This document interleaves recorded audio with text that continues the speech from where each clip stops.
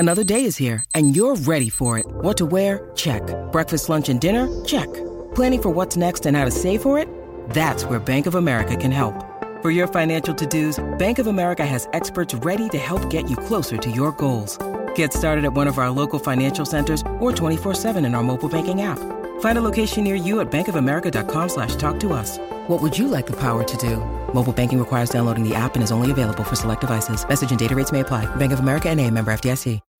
When you need mealtime inspiration, it's worth shopping Kroger, where you'll find over 30,000 mouth-watering choices that excite your inner foodie. And no matter what tasty choice you make, you'll enjoy our everyday low prices, plus extra ways to save, like digital coupons worth over $600 each week. You can also save up to $1 off per gallon at the pump with fuel points. More savings and more inspiring flavors make shopping Kroger worth it every time. Kroger, fresh for everyone. Fuel restrictions apply.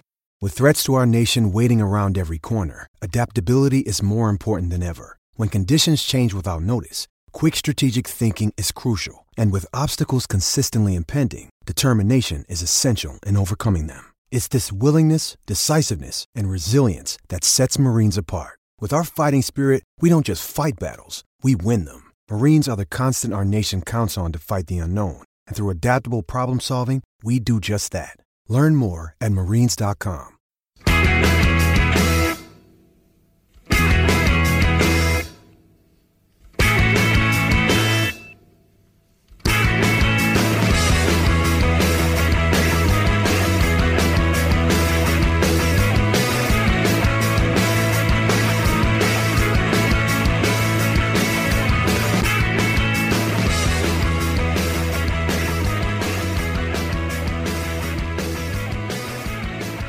Hello and welcome to Monday's episode of the Terrace Scottish Football Podcast. I am Craig Fowler and I am joined in person by Duncan Mackay. And it's Tuesday.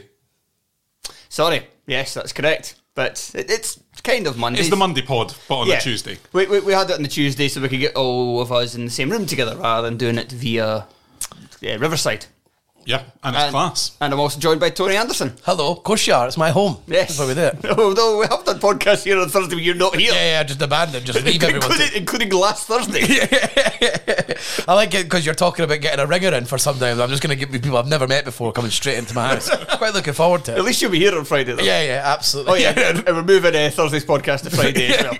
Just because we like being in person and it's miles better. It is miles better. Right, let's get through the 6 Premiership matches from the weekend and we'll start at Dens Park where Dundee slid further into the mire. Duncan, you watched this one? Yeah, Dundee are struggling. Dundee are struggling. Thanks for that late breaking news flash. Yeah, no, but to be 1-0 up in a game like this and still conspire that's the thing. And when you look at Dundee United squad and Dundee or squad, you can look at their squad if you want. can look at Dundee United squad as well. They're just down the street. It'll be slightly better and it'll be more fun. Yeah. They're not going down. Yeah. There's players of quality there, and I just don't think they should be. I mean, when I say players of quality, it's in the front half, not at the back, and they're just toiling badly. And I think Saturday's performance was a prime example of maybe it's James McPake's time to go. Well, they've got I've blanked on who they're playing in midweek. Hearts. They've got Hearts in midweek, and then they've got Peterhead away on the Cup television on Monday. That could really be the end of McPake if they lose that game on Monday, unless they get a victory at Tynecastle tomorrow, which honestly I wouldn't be surprised by anything when it comes to Hearts, especially. I mean, the only time when Hearts have only dropped points at Tynecastle this season to Old Firm, Hibs, Aberdeen, and Dundee. So, it was a Jason Cummings late equaliser. Yes, the only thing that makes me feel confident about tomorrow is that Cummings and Griffiths are both away. Otherwise, there was just a guarantee that they'd be scoring. But I was watching the highlights and further, it was reminiscent. We sat here maybe about 6 weeks ago when these two teams played each other and the exact same thing happened. Dundee on top really well. They ended up going 2-1 up in that game. And then the second half, Legsons gifts a goal. Remember when he tried to run round the player and he gets caught? Yeah. And then later on, I think it might have been Sweeney again, who also fucks up in this one. He just volleys the ball right up in the air for the winner. And he tucks it away. And the exact same thing happened. Legsons lets it goes in. at his front post. But that entire goal was preventable. That's what's going to be. So like it starts from Vontae Daly-Campbell, and we'll get to him later, with just an absolutely aimless punt away. Like if you're going to get rid of a ball and you're going to put it at that height, which it didn't have much on it, make sure it goes out the park and at least allow yourself a chance to reset. But the whistle probably would have went if it went out the park. It was that late in the first half that if he actually properly cleared it, they'd probably be out of dodge, and it's 1-0 at half time. Yeah, and that was coming after. Anderson should have made it 2-0 much earlier as well. Like so, Dundee on top, and I mean, we've talked about it so much this season watching Hibs and stuff, but like. The equaliser shows just the value of that quick ball. Like the quick ball from Giacovitti, just playing it right back in, makes players have to think, and especially when they're clueless players like Dundee have lining up in that clown college that is their back four. Then what can you expect? It's like what I said at the end of the transfer window. I mean, looking at this team as well that they put out, so the other centre midfield three of Sean Byrne, Max Anderson and Jordan McKee, that is industrious to say the least. You've just got nothing but legs there. So having taken the lead, you think, well, that's maybe playing into our hands here. Yeah, drop McGinn and McMullen back a little, like just shore up a bit. But the defence is just pish. Legston's, like the jury's come back a while ago with a verdict of rubbish. And they didn't do enough to add to the defence in the January window, because Lee Ashcroft, their best defender this season, I believe is out for the rest of the campaign.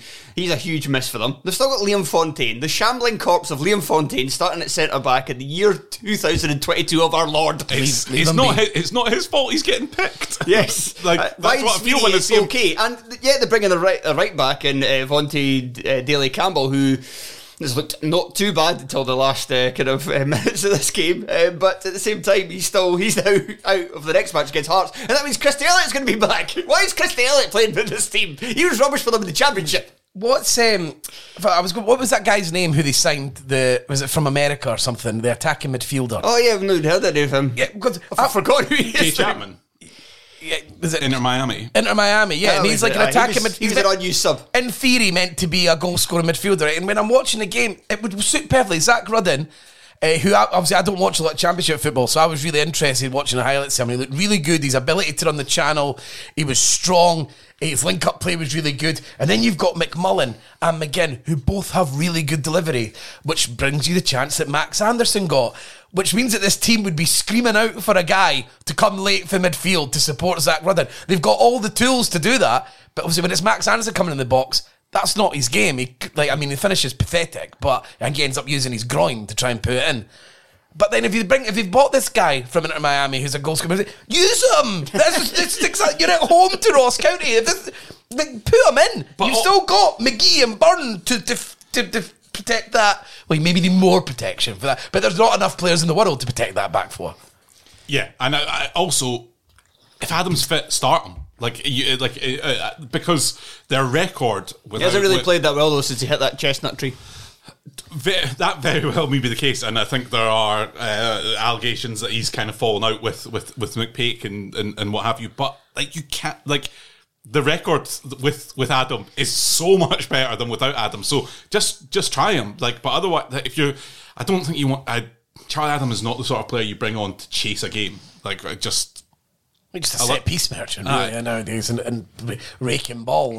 They did have a really good record earlier in the season when he was in the team, but he's not been playing well recently. He's out of the team here. It'd be funny if he is, because I kind of thought of James McPake earlier this season as almost like the BAM whisperer. But he seems to be falling out with all of them, because Griffiths is away. I suppose they just didn't want him because he was rubbish.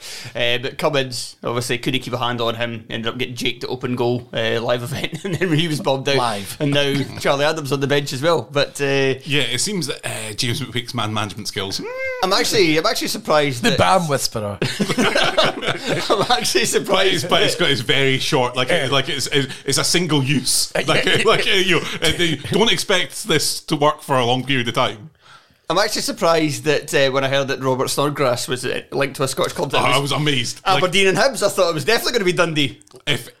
But he's not that much of a bam, is he? He's just he's a bit fun. He's a good professional. He's McPake's mate, so it wouldn't actually surprise me. Oh yeah, Livingston. Yeah. He was a bit of bam when he was younger, so you can bring it back. As soon as he signs for Dundee, he'll bring it back again. So the bam whisperer, rather than being McPake trying to get the bams on side to play football, you're now thinking of him using it as a way to make professionals go in more into bam mode. Yeah, why not? Remember the good old days. Drink this. Yeah. To be fair, did Snodgrass not get fined from Villa for not turning up for training because his gate couldn't open or something like that? Well, he can't get out the bloody garden. What's he meant to do? Climb over it? Yeah, no, that's dangerous. Use a set of ladders. He doesn't have ladders. Yeah, he's a professional to carry afford ladders. I'll always make excuses for people. That's what I do. So, Duncan, what about Ross County? They're on the march to Europe, are they not? Well, yeah, seeing as no other team in this bloody league wants to finish fourth, like just that. No, I don't think they will, but they're certainly giving it a push. Like, what? Let me see that. Let me just look up the table while you're. But stranger things have happened. But I would be surprised. They are only 7 points off fourth. That's wild. Yeah, considering how... Yeah, they're still in 10th. Maybe Hibs are going down. We called this league quite good earlier this season. I'll take that back. It's rubbish. Done the exact same thing as last season. It's just the exact same thing. Is that there's no actually any good teams. Obviously Rangers and Celtic miles away. Hearts are last season's Hibs, even though I think they're a bit better than last season's Hibs because Hibs took advantage of Aberdeen not scoring for 10 weeks. But they still finished fourth. It's like that. And this season, it's like Hibs are still going for Europe. They've lost about 10 games. Hibs have picked up 2 points at the possible 15 to start this year, and they're still fifth. Yeah, they're 2 points off a European slot. So I said no one wants to finish fourth. This is it's an actual phenomenon. Dundee United still been 3 points out of fourth. They've been shit. They didn't score any goals again.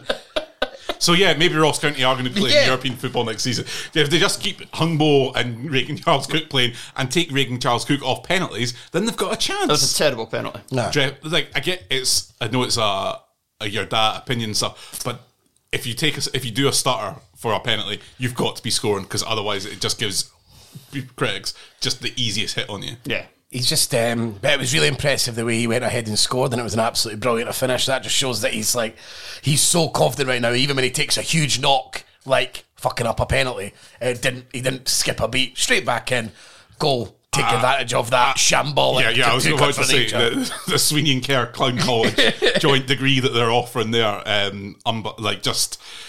that is the sort of mistakes that you make when you're going to get relegated. Aye, exactly. I mean, there's no way you can say, what do you think is Spittle in that deeper role, Duncan? I mean, I watched a bit of it.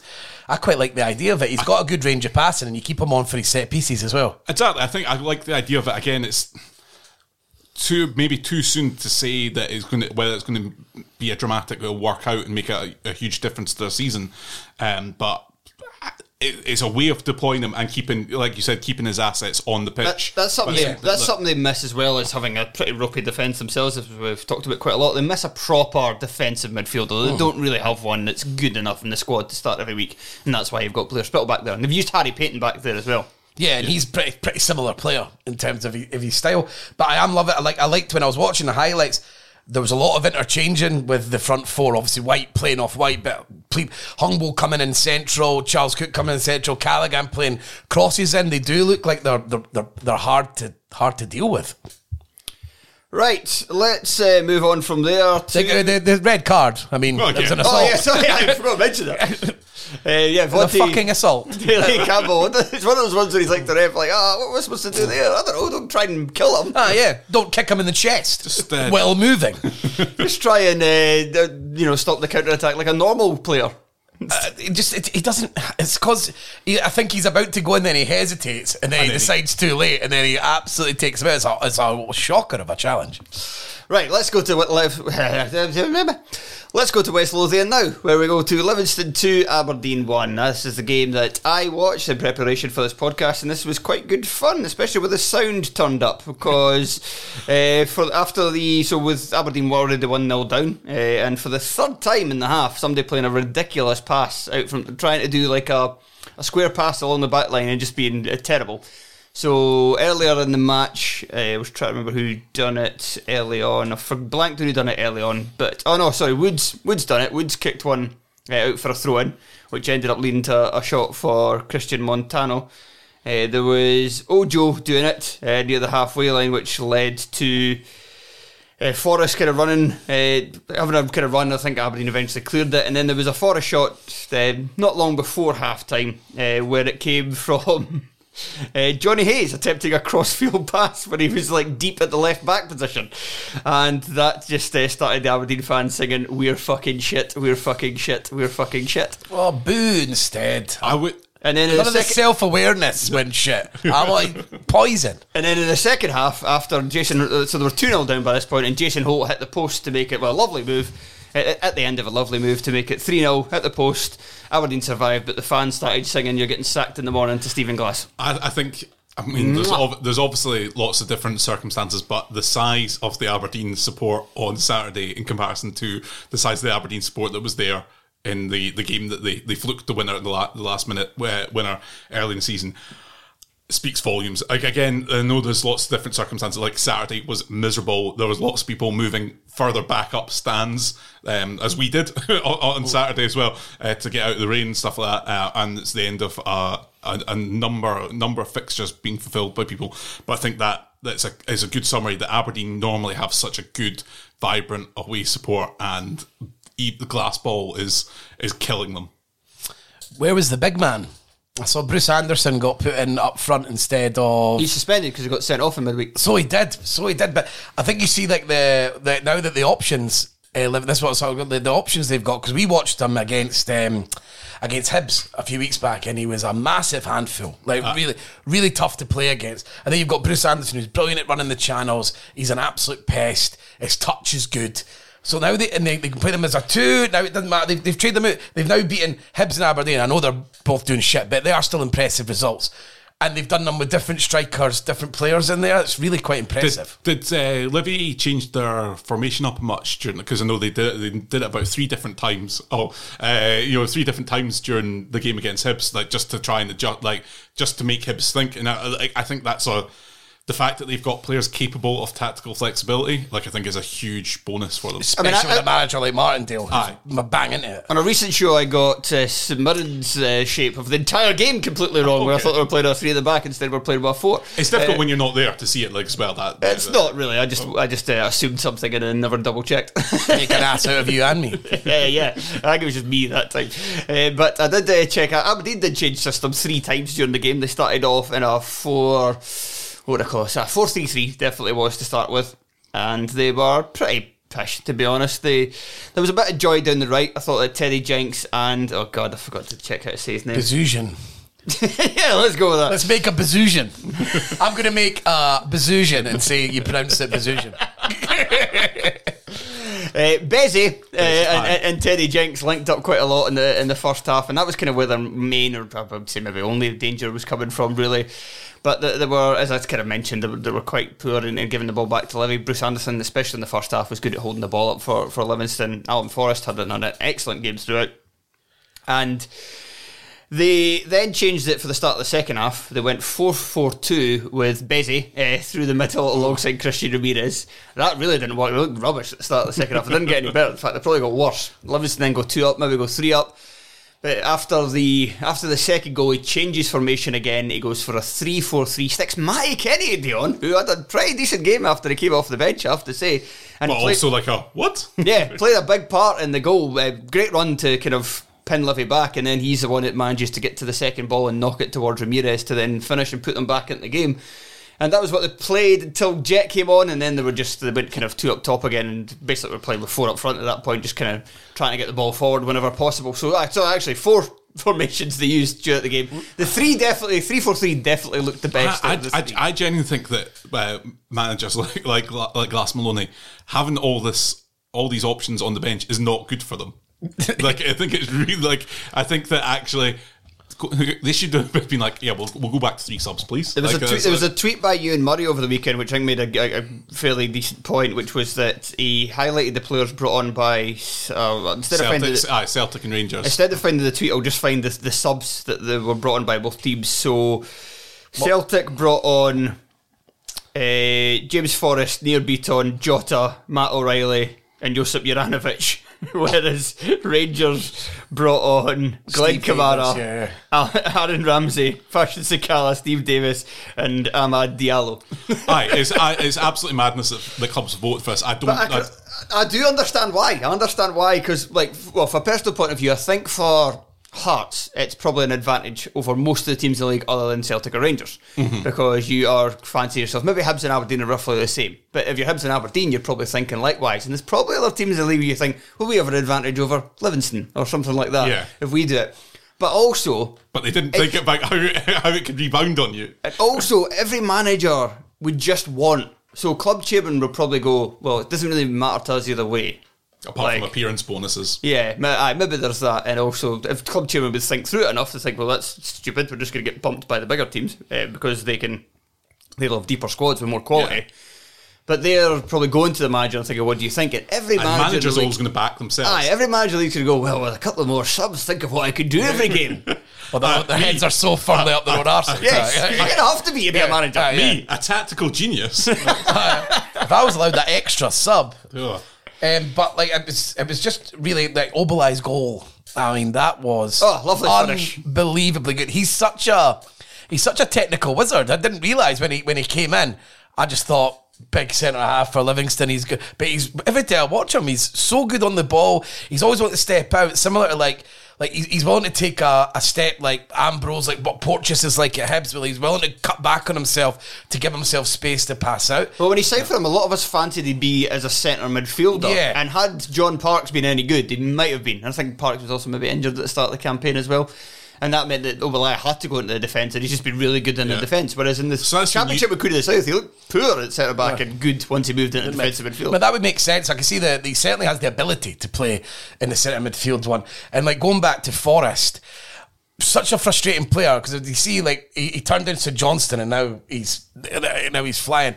And the thing about Forrest is his end product when he's on form is as good as anyone. So he always goes through these little purple patches where his crosses are spot on and he hits them a lot first time. Well, and he let's not talk too much about Alan Forrest because I'm going to talk about him on the Patreon. All right, my apologies. When you wrote Forrest, I thought you were meaning his brother. Why the fuck was you talking about him? I thought you were going to slag him off. I thought that's what you were going for. Everybody's forgot who he is now. His brother's better than him. Who knew? Neither of them have a neck between them. But I'll leave that out. But yeah, his end product's just superb when he gets going.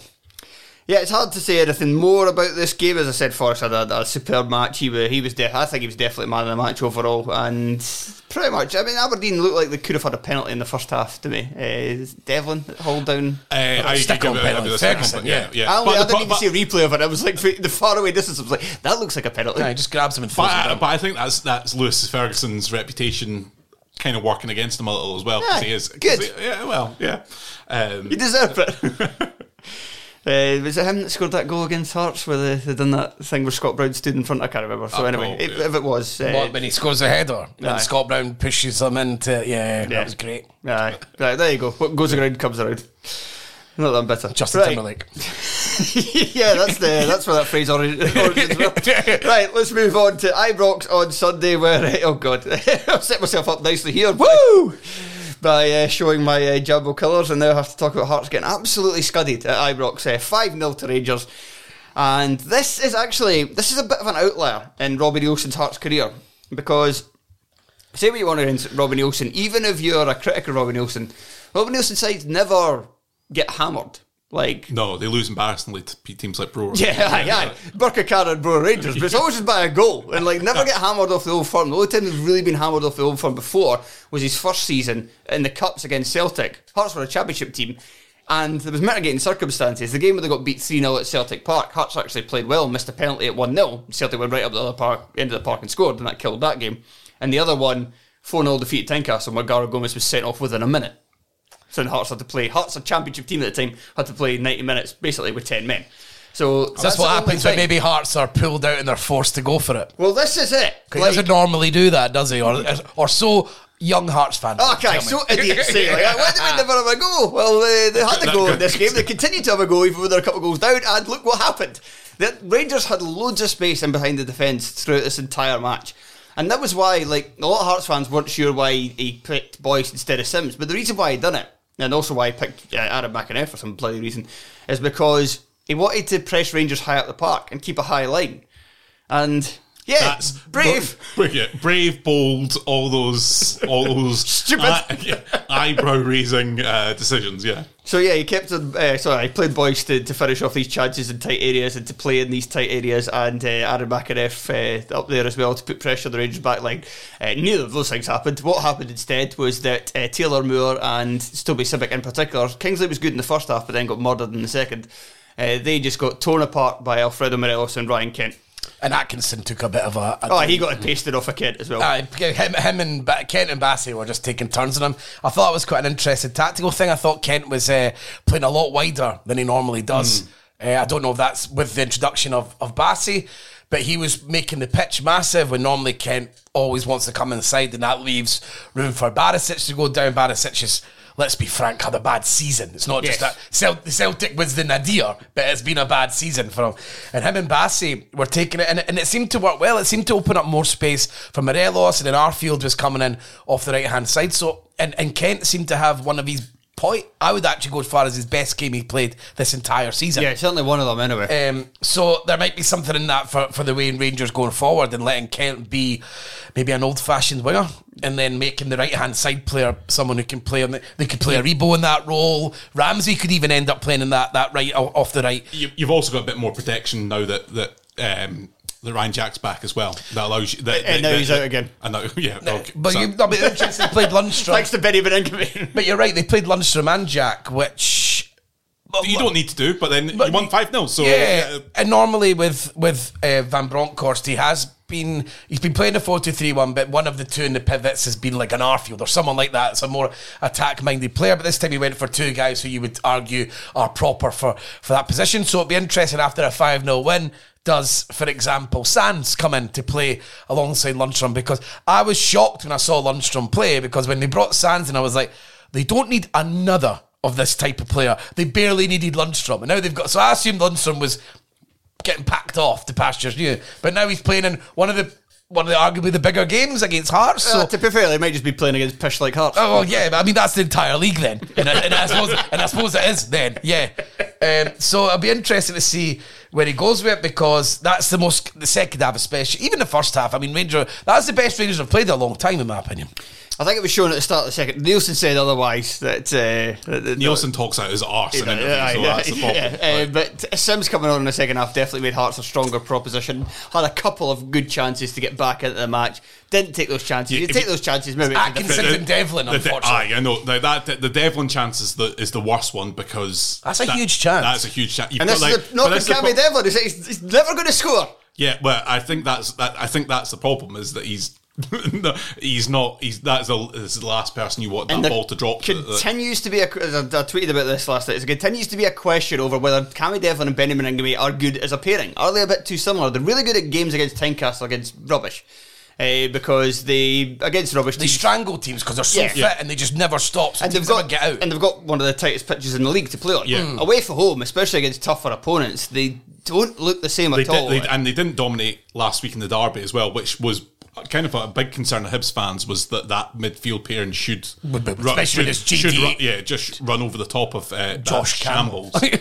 So that's the Hibs, even though I thought they both individually played well in the Hibs game, I don't think they'd control the midfield. Maybe about 20 minutes in the second half, but so there's that game. There's Aberdeen away. There's Motherwell away. And a friend of mine said to me, he's like, that was like, they were both bad that day, but so were the entire team. And it was like, it's the tactics were wrong, that was thing. But the tactic is 3-4-3. And the most important thing, the 3-4-3 for Hearts, is the centre midfield. It gives the platform, that protects the defence and gives the platform for them to play. So if they're not playing well, that is the tactic. Yeah. So if you're saying the tactic's wrong, it means that they too shouldn't be there. Thought big time Barry Mackay had another outstanding performance as well. In a big game, whenever the cameras turn up. Two performances in last week where he's just really showed his... He got hooked after an hour at Easter Road. But he was fucking great against St Johnstone and Auchinleck what's her name? We're being facetious, we're being silly, but... He definitely had at least one shot assist on Sunday, I'll have you know. But yeah, I mean, but I think I was quite surprised when I saw the Hearts lineup. Ginelli, I know, isn't always great. I thought that front three lacked a lot of pace, and I thought you need pace somewhere. I mean, because Atkinson and Cochran, he's went with their more athletic wing backs, which I was surprised he didn't do at Easter Road. To be honest, I'm really shocked he went with Halliday going up against Cadden. I couldn't believe that, to be honest. Staunch, I don't know. I suppose maybe just dislikes Hibs. And on that, can we what that Andy Halliday coming off the bench got a bigger reception than Aaron Ramsey coming off the bench? Like that's Rangers all over though. That is peak staunchness. That was a ready for everybody involved. Yeah. I was for God's sake. So he's obviously looking for the pace to be out wide, but it's such a big ask when they're going up against Aribo, Arfield and Kent for them to bring that in an attacking sense. So I really was quite shocked when I saw McInnes was brought in rather than Ginnelly. Apparently try to go toe-to-toe with Rangers away from him, which just sounds, the more I say it, just sounds more stupid. Should probably talk about Alfredo Morelos. Oh, what? Well, I mean, you've got his favourite. Yeah, he's the best. Just so people know, we do a fantasy football draft, all right? Yes. The Duncan hadn't been involved, so he allowed for the new draft for the January signings. He allowed us to get into his players, and one of the players I think we should do that going forward as well. I think whoever's bottom when it comes to the end of the January, you lose. That's it. You're out of the league. You're out of the league. Okay. Wow, that's what you're trying. We're just making it really interesting at the bottom. People try to stay in the league. So we all got access to the second half of the January transfer window. Players that have come in, like guys at Celtic, at Hibs, all these guys that are available. So we had Ramsey, Diallo, and then we had all the Duncan's players. One of Duncan's players was Alfredo Morelos, and Gary Cocker chose probably third choice striker at Celtic, Giakoumakis, over Alfredo Morelos. So this is the world that we live in. It's wild. You listen to him talk about football. Again, not as bad as Graham taking Vertaren over Cameron Carter-Vickers at the end of our summer draft. Couldn't believe that. I had the fourth pick. There was 3 Celtic players and we're going to go 1, 2, 3, and I was like, I'm going to be left with absolute shit here. Graham's like, he's that boy at St Johnstone. What? Yes, please. If there's Celtic or Rangers players available, you should never be saying "geez that boy" for St Johnstone. It should be a quote ever made use. But I mean, Taylor, like some of that, Taylor Moore, Civic shows the example of how good Halkett John Suter. They went up in everyone's we should get rid of John Suter in January just because we got Taylor Moore. We don't need Suter. Fuck off. Taylor Moore's been, in terms of a defence, not what you want, really inconsistent as a defender. The only way I defend him is that he's not really had a run in the team. He's had to kind of come in at bits and bobs. He moves at different positions sometimes. He's not getting settled. I think there's something there that if they could get him for bugger all this summer, I think it'd be worth taking a punt on him. But for what I've heard, Bristol City would want money from him. And if they do, no. Right, let's... Morelos, superb, sorry. We're talking about Gary's stupid, but his movement was incredible. And the second goal, so good. Yes. So he's such a fucking good player. And it seems bizarre this many years in that I still don't think he's respected. And we went to and it was that top 50. I know it's there to push your buttons, but when he was like 14th, what the fuck are you on about? Not in the top 10 players in Scotland. It's just a load of rubbish. Of course it is. Right, let's go from Hearts to Hibs. All 3 of us were at this game together. I sat at the East Stand at Easter Road, and plenty of fucking seats. There was a lot of seats available. We moved position numerous times. I watched the sports scene yesterday, and it looks even more grim on the telly, Duncan, than when you were there. How come though? There was 13,000 there, apparently. Oh yeah, there's definitely 13,000 people. Well, this is what worries, because we've got 11,500 season ticket holders, and they don't go. But these are the guys that have prepaid, so they must all just sit and watch. You're allowed the access to it on the stream. It must be what happens, because people, these tickets have been bought and they're just not being used. Bizarre. It doesn't bode well for next season. I mean, it's fine for this season. It doesn't really matter, does it? But no, they've already got their money. Yeah, we've got your money now. Fuck off. It does seem weird. I think Hibs are in trouble.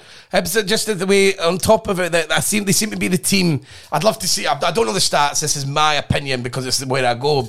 But Duncan, I feel like they're the ones that, from the pandemic, where the crowds were and where we've come back, are the most wildly different than than any other club. I'm sure someone could prove that wrong, but they seem to get held up. They got bought, but I feel like that was maybe the fans going, oh, let's go for it. Finish third, even though people were angry about the cup final, and obviously want to support the club because it's everyone's club went through turmoil. But people don't seem to want to go. And this was even the first day of the season. Hibs started the season well. It wasn't even then that particularly busy. I'll buy a season ticket, help the club. Oh, what? I have to actually go? I can watch it on the telly. So, and then the walk-up prices are an absolute sham at Hibs now. It's like 27 quid to go to get in. If you hadn't used my mate's season ticket, you would have cost £27 to come. What? You're not going to fucking home do it. Game against St Mirren. It's like £27 for a in the middle, category C in the middle of the stand. And then for like the Hearts game, it was $36. Like, Jesus. Yeah, so I was actually, I wished I'd had a lot of fun there, but I had stupidly stuck 20 quid on Hibs to win the game, so I was trying to, just to make sure I would basically put on the home team. But we should have won 5-0. Oh yeah, if I quote from Maloney. Really got to stop talking. Like, he has really got to stop talking, because, like, this is the point that Tony was making, is that you can't say that. Like, we were the fans were there, and they'll speak to their mate. It's not like you're, I don't know, Man United, or Ralph Rangnick, where the interview you're given is also being shared on social channels, and there's that element of people not going to all see the game, and it's going to be shaped. You can pull the wool over their eyes, or you can say, stop talking. Just say that we weren't very good, and we weren't. We got beat by St Mirren. The last two, we've picked up 1 point. Out of those with 9 at possible from Easter Road in the last week. That is not good. You can't say, like, obviously there was 3 big chances, right? They were big chances, and that's fine. But the problem for Maloney is that Hibs only played well for 20 minutes. So what was shown is that when Hibs are at it, they could put teams to the sword, and I don't think anyone really doubts that. The amount of fucking players that are there, they're like, and the amount of players that have proven before that they can be good. I think most people assume if Hibs are coached properly and click, they could give a team a doing. But if you're only playing well for 20 minutes, you can't then just use that 20 minutes and say we should have won 5. No, there's another 70 minutes, sir, that you've done. The first half, like, we barely created a chance, and St Mirren were just able to wait and do a number.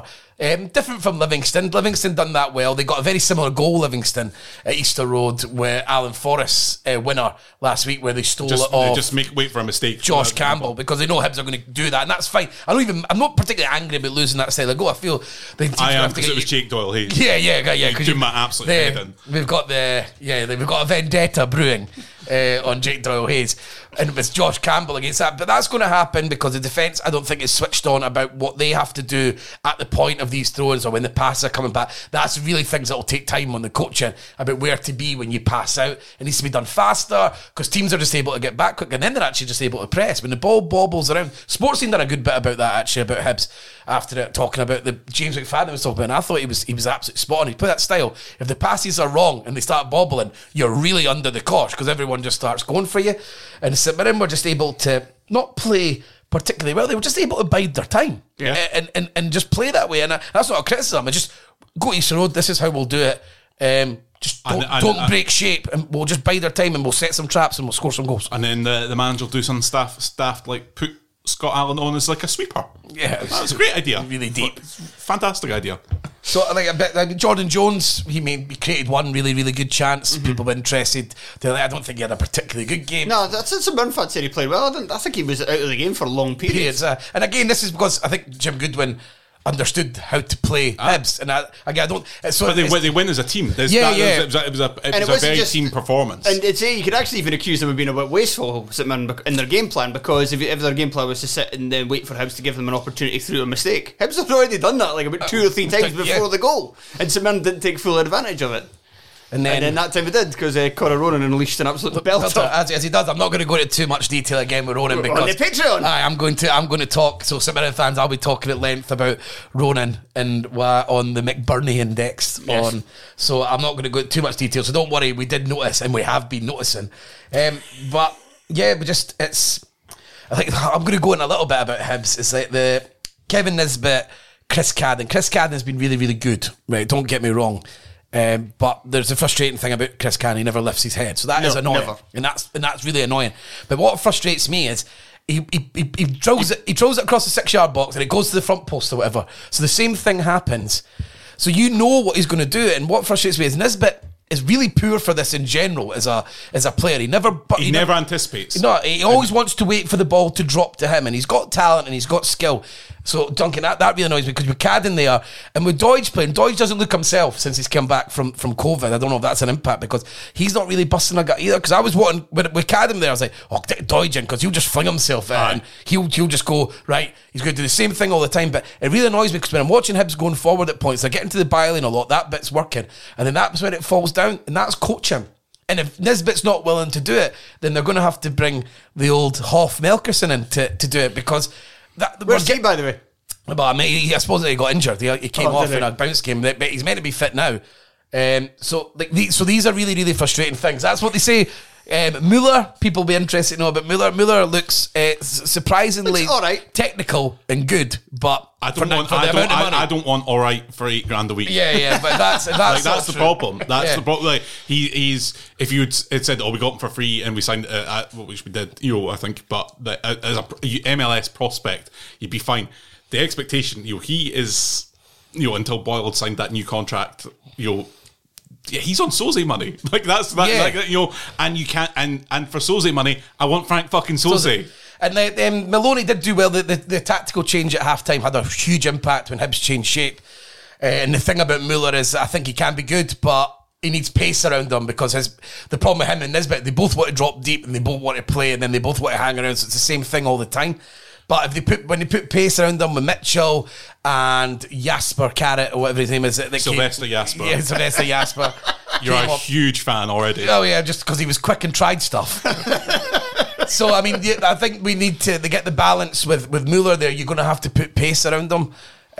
Similar like with Aberdeen being linked to Snodgrass or whatever, the idea was he plays in that 10 role, he uses intelligence and his skill, and you put pace around him. It can work, and Muller's going to need that. But with him and Nisbet, they're just both doing the same thing, which means less players in the box. So when you do get out wide and get to the byline, which Mitchell and Cadden do, there's not actually the options in there. Or if there are, Nisbet decides to not go across the defender, which is like the most basic thing as a striker. Get across the man when it goes out wide and let the guy for the other side get in at the back post. I'm just, annoying.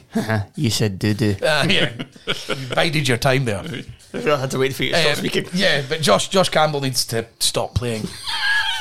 It's not his fault. Right, enough on him. It's not his fault, but he's just not very good.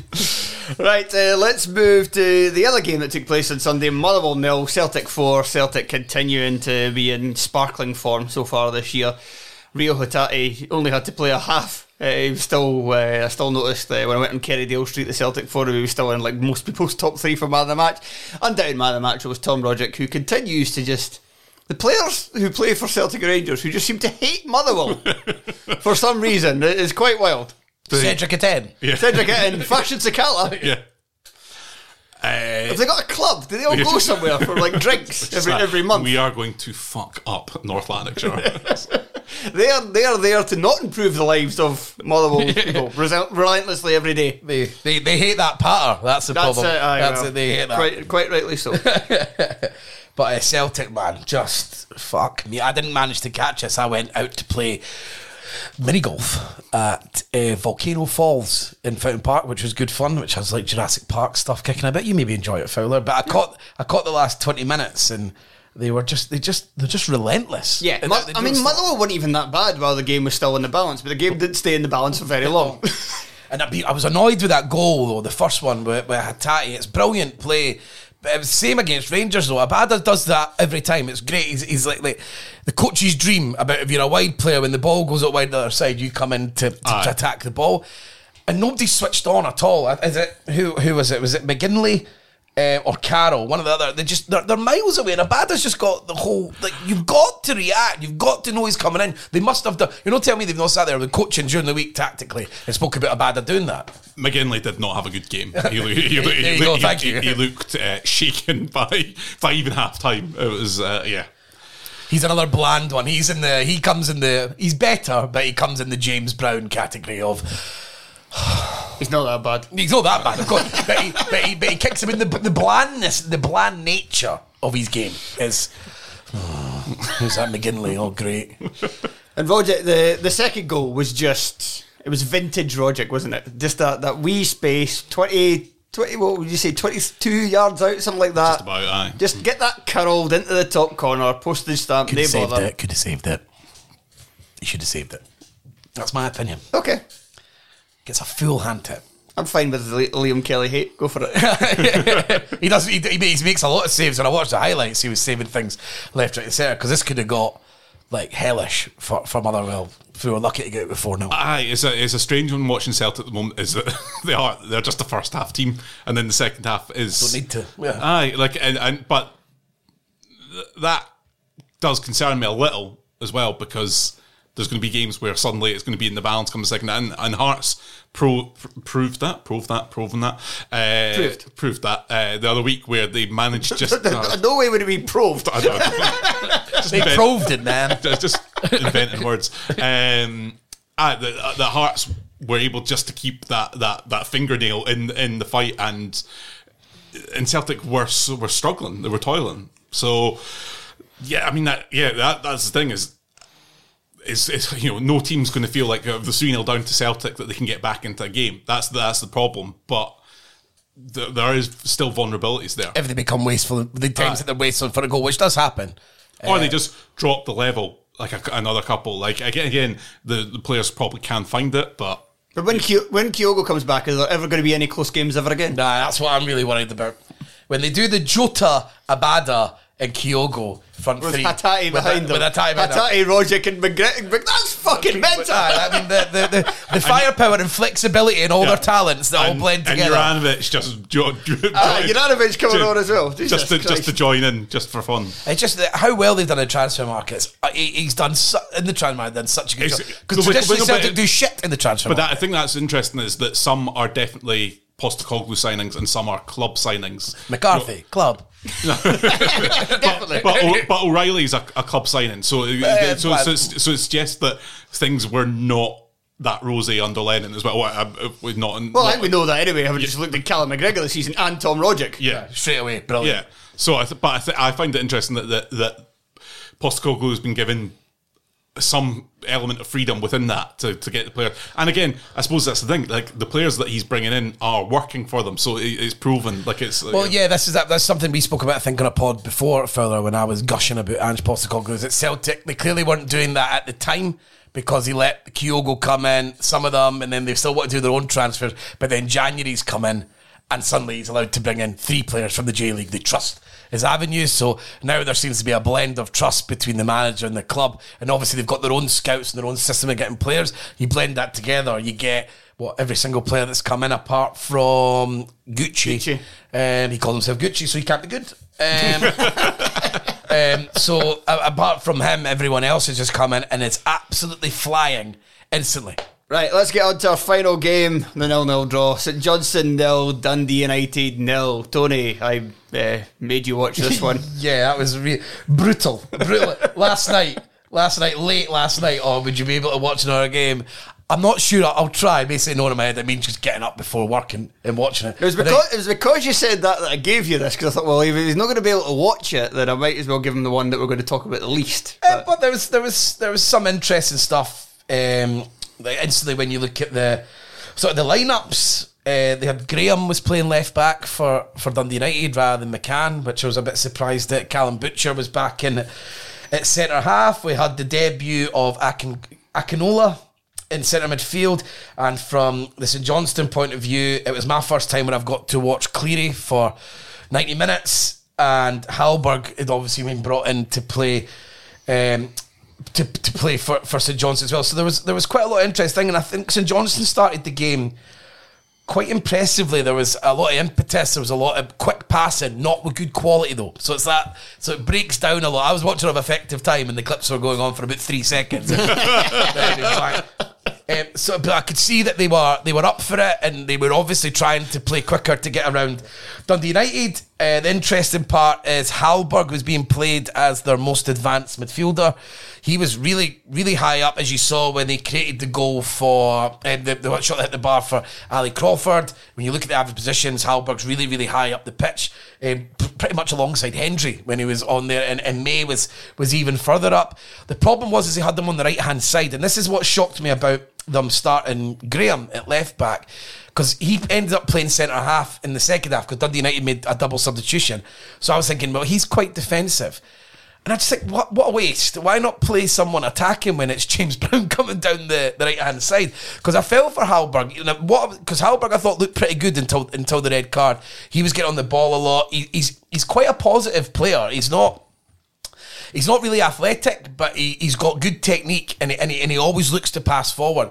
But with James Brown, every time he'd just break down, he'd fucking cross the ball at the park and all that shit. And it was annoying me, but I was thinking, when Rooney's back, if that idea with those two, that could work really, really well. James Brown, snooze machine. Yeah. I'm a bad mother.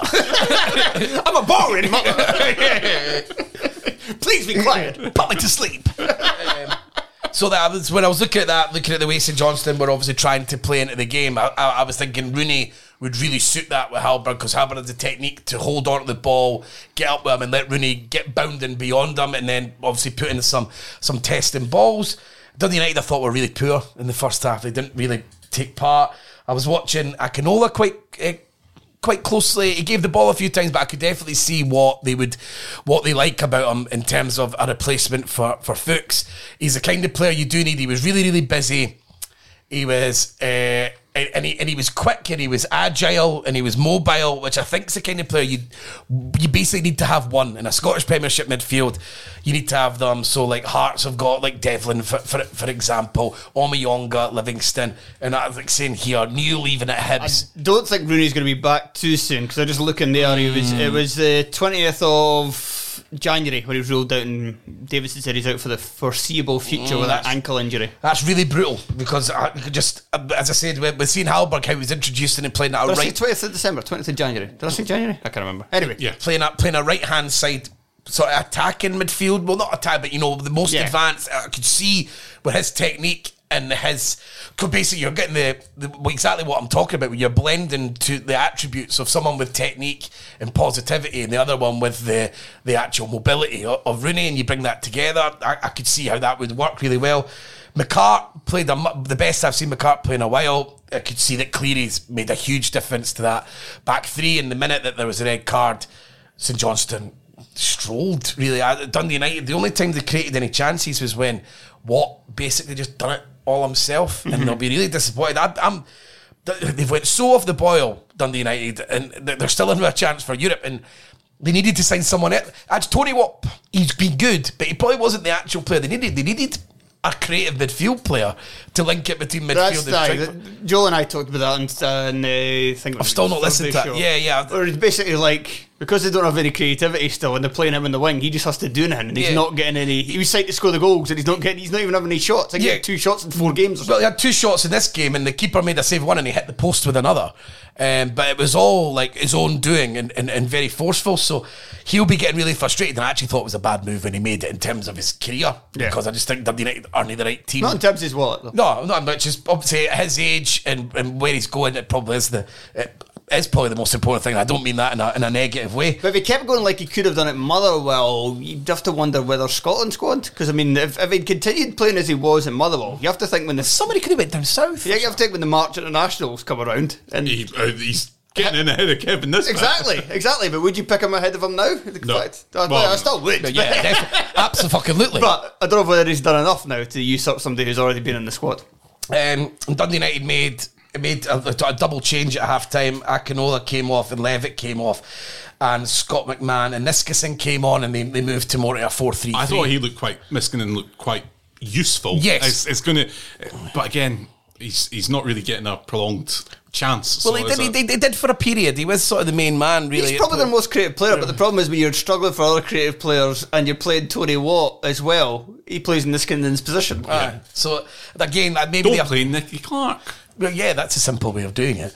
But yeah, so like there's so, and that did work, but then you never really got to see how much of an impact those double substitute, because the red card came so quickly. So Dundee United were naturally on top, but I still St Johnstone still had a chance. Well, they still had got up the park fine when I was watching the game, and you wouldn't have known. And he said, Court said that maybe the red card worked against them because they dropped him. I don't know. I'm not sure if I'm having that. Court's a slaver. I'm not sure if I'm having that. Because like St Johnstone are always like, especially now as I said with Cleary coming back, they look like they really had a good structure there. Gordon and McCart their performances just shot up right away from the last time I watched them. And I think Cleary's played in 4 games and they've kept 2 clean sheets. So he's made a huge difference. But losing Shifty, they've got another striker they just signed. I'll be interested to see how that goes. Because May, I mean, he's all right. Look, I saw someone tweeting about him maybe being better than an attacking midfielder or a false 9. I probably agree with that because he doesn't stretch the pitch at all. It's a striker, so it's easier to play against. But yeah, it's still 2 teams that are struggling. But they might do it by virtue of just not being Dundee Football Club. Yeah, and then St Johnstone look like they're not going to shit the bed to the degree that Dundee are. And if they can get Rooney back on the pitch, I know he's had a poor season, but back on the pitch with Hallberg, like I was saying, I can see that link up with the crosses and Hendry being aggressive striker, maybe being enough. Because something we were talking about this, I'm going to talk about this with Ronan because he scored 2 winners, 6 points. You only need that to work in 2 matches and there's 6 points. You know what I mean? It doesn't always have to be an overriding thing that makes your team a million times better. It's one thing that wins you points. I saw St Johnstone fans being absolutely raging about the red card. They're both understandable bookings, right? For me, you can get away with them. It's one of those. I can be annoyed by the fact that they were both given. Yeah, but they are both. I can see why they were both yellow cards as well. And the complaint is that they didn't know about it until Dundee United got in their faces. So, like, that is that the rule now? Like, all right, or you can't get sent off unless someone's complained about it. Like, jog on, jog on. And we're going to jog on as well. We're going to jog on away out of here and record the Patreon. And if you'd like to listen to that, head over to patreon.com/Terrace Podcast, where as little as £2 per month you can unlock hours and hours of exclusive free content. So make sure to do that. And if you'd like to get in touch with us, the easiest way to do so is at Terrace Podcast on Twitter. Tony, say goodbye. Goodbye. Duncan, say goodbye. Goodbye. And for the midweek fixtures, I hope you enjoy your football. No.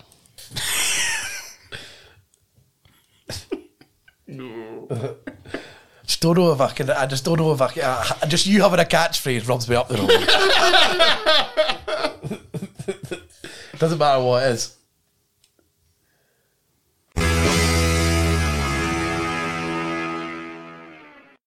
Sports Social Podcast Network. Lucky Land Casino, asking people, what's the weirdest place you've gotten lucky? Lucky? In line at the deli, I guess? Aha, in my dentist's office. More than once, actually. Do I have to say? Yes, you do. In the car before my kids' PTA meeting. Really? Yes. Excuse me, what's the weirdest place you've gotten lucky? I never win and tell. Well, there you have it. You can get lucky anywhere, playing at LuckyLandSlots.com. Play for free right now. Are you feeling lucky? No purchase necessary. Void where prohibited by law. 18+. Terms and conditions apply. See website for details.